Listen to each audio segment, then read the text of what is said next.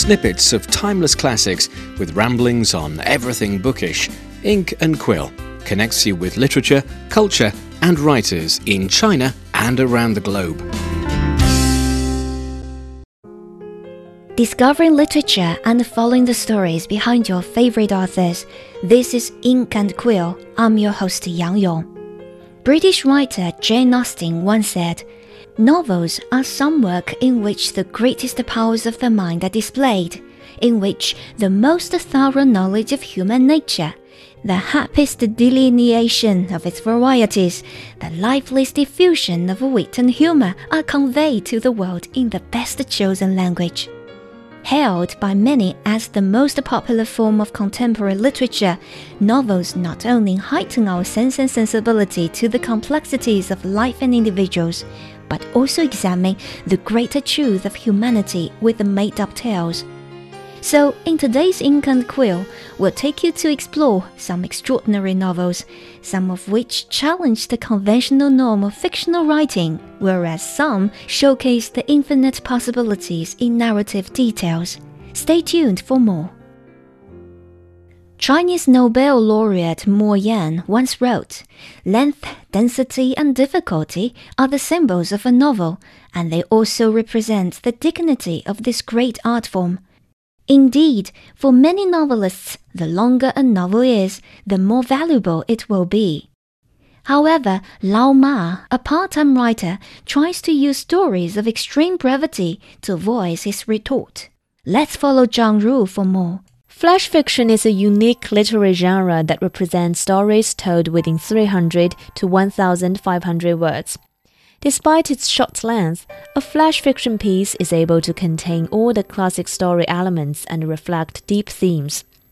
Although the earliest flash fiction in China could be traced back to famed writer Pu Songling's collection of supernatural miniatures and ghost stories written nearly 300 years ago. This particular literary style hasn't gained attention until the 1990s. Since then, it has spread across the nation. Lao Ma, the winner of the first Pu Songling Short Story Prize, explains the reason behind its overdue popularity. Nowadays, the pace of life is very fast. So when we read, naturally we want to obtain a huge amount of information in the shortest time period. Besides, in order to maintain emotional enjoyment, people don't want to read something too lengthy. Intrigued by this distinctive genre and interesting happenings in his life, Lao Ma has started to pen down social issues and trivial acts of the ordinary. In his book Individuals, which was translated into English last year, the author collects 55 flash fiction pieces to dissect the absurdity of life. Here you could find a professor who earns a lot through lectures, asking his wife to pay him in order to exchange words. A solitary school librarian fabricates an illicit love affair for public attention, and a lecturer gets promoted thanks to his diagnosis with terminal cancer. As a professor working at Renmin University in China, Lao Ma set most of the scenarios in academia. However, regardless of the relatively flat background, the characters are diverse. From arrogant scholars and hypocrites to simple-hearted men and obtuse nerds, readers may find many tropes and personalities familiar. Lao Ma says he hopes his work will strike a chord with readers. In this novel, people could find something more than themselves. The story is not about a strange world. Through the reading, people could somehow recognize everyone else in their lives. Although many vignettes are designed to be ironic or sarcastic, Lao Ma has managed to deliver the scenes in an amusing manner. For example, in one chapter of Individuals, a pupil wrote a letter to a mayor expressing his desire to view nearby hills from the balcony of his house. Due to the air pollution, the boy hadn't seen the hills for months. The mayor was deeply moved by the correspondence and replied, "What this child says is very important. Be sure to make every effort to restore this child's eyesight." According to Yan Lianke, the Man Book International Prize shortlisted writer, it is humor that makes mass work stand out. Humor in novels is extremely unique to China. For many foreigners, China is a country without humor. Indeed, Chinese people lack the sense of humor in their daily lives. We are slow to respond to something funny, but in his works, humor can be found everywhere. When questioned on the inspiration for individuals, Lao Ma emphasizes that, in the face of life, everything is funny. He believes that a good laugh can make a huge impact. The laugh I am talking about is not the unconscious laughter defined by Sigmund Freud. Instead, it is the laughter with consciousness. It belongs to the grassroots and ordinary people. Sometimes, a laugh could be seen as a mechanism to disclose something that keeps us in our right mind. Laughter could be used to alert people, criticize phenomena, or even overturn some inherent truths. Born with the name Ma Junjie, Lao Ma has published hundreds of flash fiction pieces since the 1990s. Many of his novels have been included among the lists for the 21st Century Annual Fiction Selection, China's Best Novellas, and a Century of Classic Micronovels. Explore the life of great wordsmiths. Share their stories beyond the pages. Ink&Quill brings you the voices of writers and book lovers. Welcome back. You are listening to Ink&Quill with Yang Yong. Romantic love has been an enduring subject in literature, as many contemporary romance authors tend to focus on saccharing young love. Taiwan-born writer Zhu Tianxing has tried to open up the less acknowledged romantic life after menopause. So, coming up, our reporter Liu Kun will tell us more about Zhu's book, Love at Early Summer When Lotus Blossoms. We've entered middle age. Peach and plum blossoms have passed, and our love is like a lotus flower in early summer. A middle-aged man proposed to a widow 1 year older than him by saying that. Love at Early Summer When Lotus Blossoms opens with the above passage. The story then unfolds as the reader discovers how a couple approaching their 60s reflects on all the ups and downs of their relationship, both past and present, as they embark on the trip together. The author Zhu Tianxing talks about what inspired her to take on this subject matter. I chose a couple around the age of 60. They are loyal to each other and are willing to spend the rest of their lives with each other. And their children have all grown up, so there's basically nothing for them to worry about. But then why do they feel that life is so bleak and desolate? Zhu says many of her friends are having similar experiences, so she decides to write about it. She admits that she voluntarily took on an uphill task, writing about middle-aged love. While young love is full of passion and energy, middle-aged love is not easy to make interesting. Zhang Dachun, a novelist from Taiwan, says that reading the book is a dreadful experience, as it hits too close to home. Zhu says many male readers have claimed to have similar feelings. Many male readers are like the man in the book. He has a successful career and a good family. He is in the peak of his life. He thinks he's able to control everything and he thinks he knows everything. Then he reads the book and finds out that there is so much to know about something he used to believe he was familiar with, like his wife. It's like someday he might be pushed off a bridge by his wife, but he still knows nothing about her.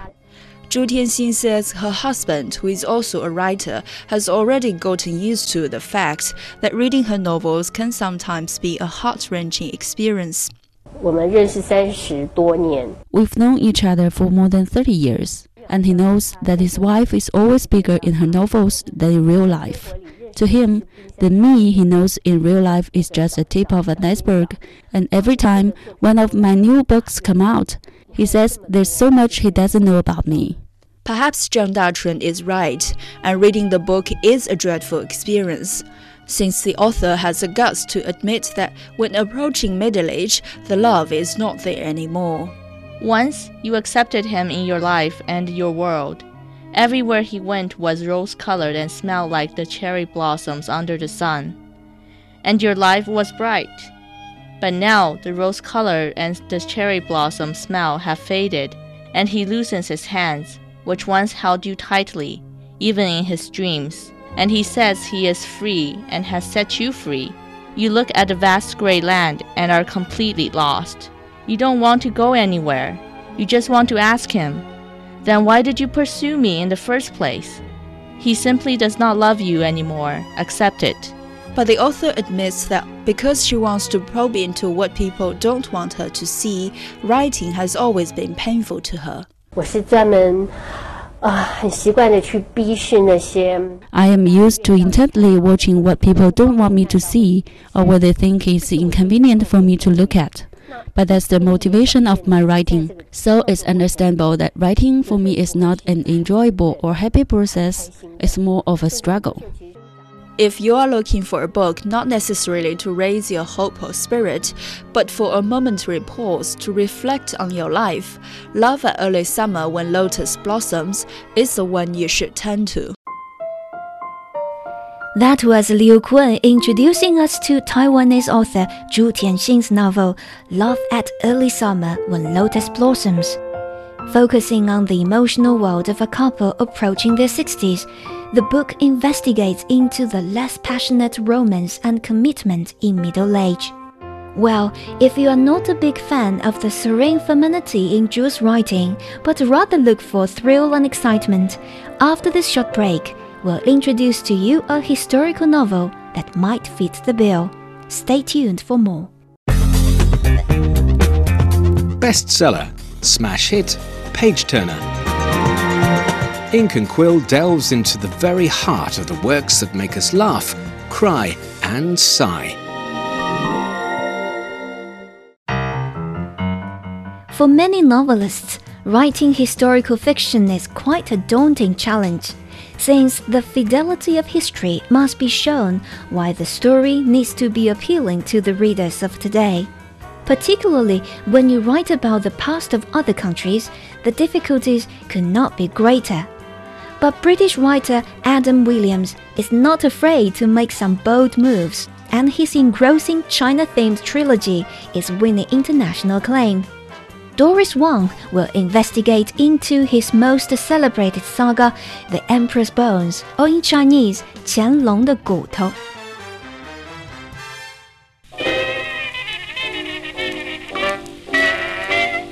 What is the first thing that comes to your mind at the mention of the 1920s? Gangsters and bootlegging, or flappers in The Great Gatsby?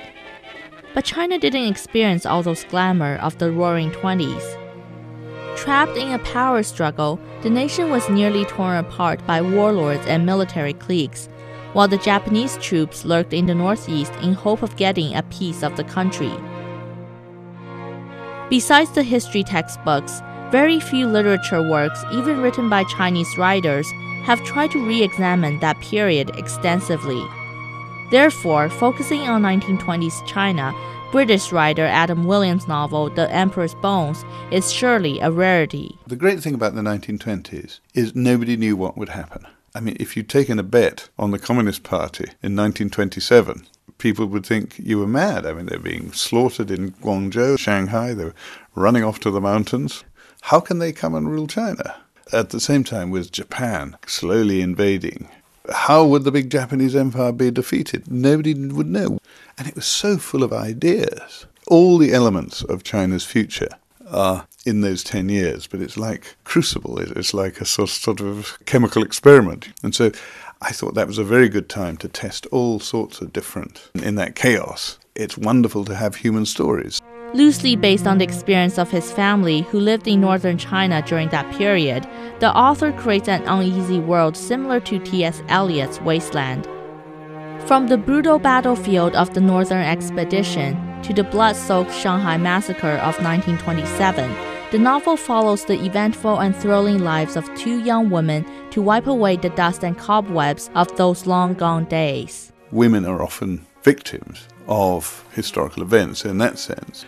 But the virtues of women are often the more compassionate ones. So for the themes of my book, I mean, because these are books about suffering and strength out of suffering, I think often some of the feminine characteristics are much stronger.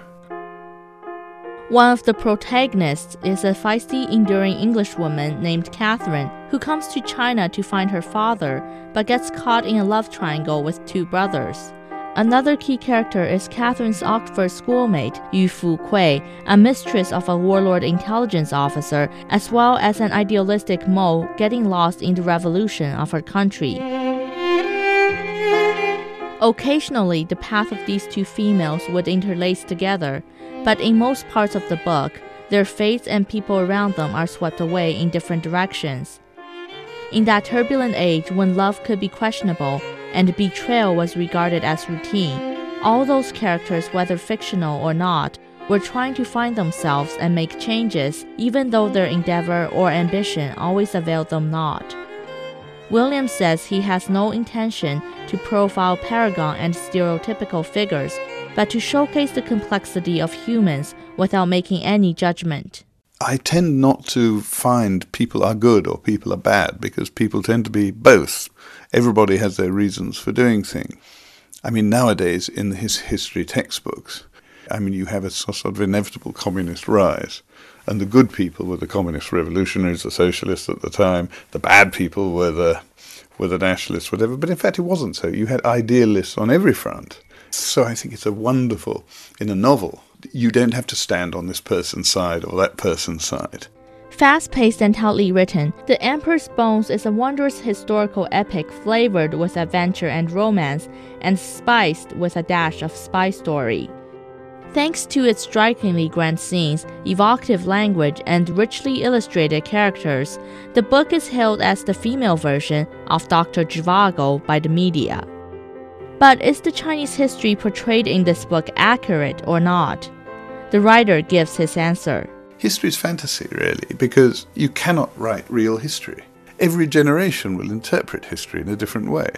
You always interpret history according to the present. So actually, when you're writing history, you're writing about the world today and our life and what it means.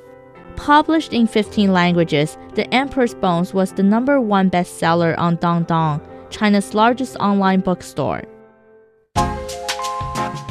That was Stories 1, introducing us to British author Adam Williams' historical epic, The Emperor's Bones, a story set in China in the 1920s. For some writers, such as Williams, they seek inspiration from the distant past. Yet, for some wordsmiths, first-hand personal experience is the best writing source. So, after this short break, we'll share with you the story of a Chinese novelist who finds his muse in his hometown. Don't go away. Explore the life of great wordsmiths. Share their stories beyond the pages. Ink&Quill brings you the voices of writers and book lovers. Welcome back. This is Ink&Quill. Our hometown is not only the place where we are most familiar with, it is also the aggregate of our greatest joy and heartache. No matter how far we advance, how deep we bury our yesterdays, there is no place like home that could evoke such vivid, powerful emotions in our minds. But what happens when our hometown becomes a fading memory? In his latest novel, Spring Breeze, or in Chinese, Wang Chunfeng, Chinese novelist Ge Fei explores the transformation of his hometown in half a century. Let's follow Zhang Wan for more details. Growing up in a riverside village of East China's Jiangsu province, Ge Fei is one of the leading figures in Chinese avant-garde literature. Best known for his Jiangnan trilogy, this Tsinghua University professor has a knack of depicting the vicissitudes of China's countryside. In 2015, the wordsmith snatched the prestigious Mao Dun Literature Prize, one of the top awards of its kind. But Ge Fei is far from satisfied. After the success of Jiangnan trilogy, I decided to write something about urban life, since I didn't want to be labeled as a pastoralist all my life. However, one day, my parents asked me to take them to our hometown, which has been deserted for years. Once I stepped on the ruin of our old house, I was shocked. Although the house was demolished into bricks, the nature has rejuvenated its surroundings. The grass grew tall, rabbits haunted in the wild, peach and plum trees were sagging with fruits, while the lotus flowers bloomed in the pond. Despite the dilapidation of the village, the land was healing itself. I was so touched. That's why I started to interview villagers and pen down a story. At first glance, Ge Fei's latest book, Spring Breeze, or Wang Chun Feng in Chinese, does share some similarities with his previous books. Most of his works are set in southern China, and according to well-known book magazine Kirkus, it follows the travails of some likable losers. But for the author himself, Spring Breeze has a more personal and nostalgic touch. The Jiangnan trilogy has nothing to do with me. They are my imaginations about China during the revolutionary era, the transformation of the countryside in Mao Zedong's period, and what happened after Deng Xiaoping launched the opening up policy. But Spring Breeze is different. My heart aches whenever I think about this book, since it exudes with my personal reflections. Set in a fictional hamlet and stretching over the period of nearly 50 years, the story follows the life of Zhao Boyu, a boy who's abandoned by his mother and raised by his fortune-teller father. After the sudden suicide of his father, the orphan is forced to depend on his pesky, calculating relatives and becomes a cowherd. Stumbling along in adulthood, he finds out the dark secret of his parents' marriage and gets himself swept away within the mega transformation of the Chinese society.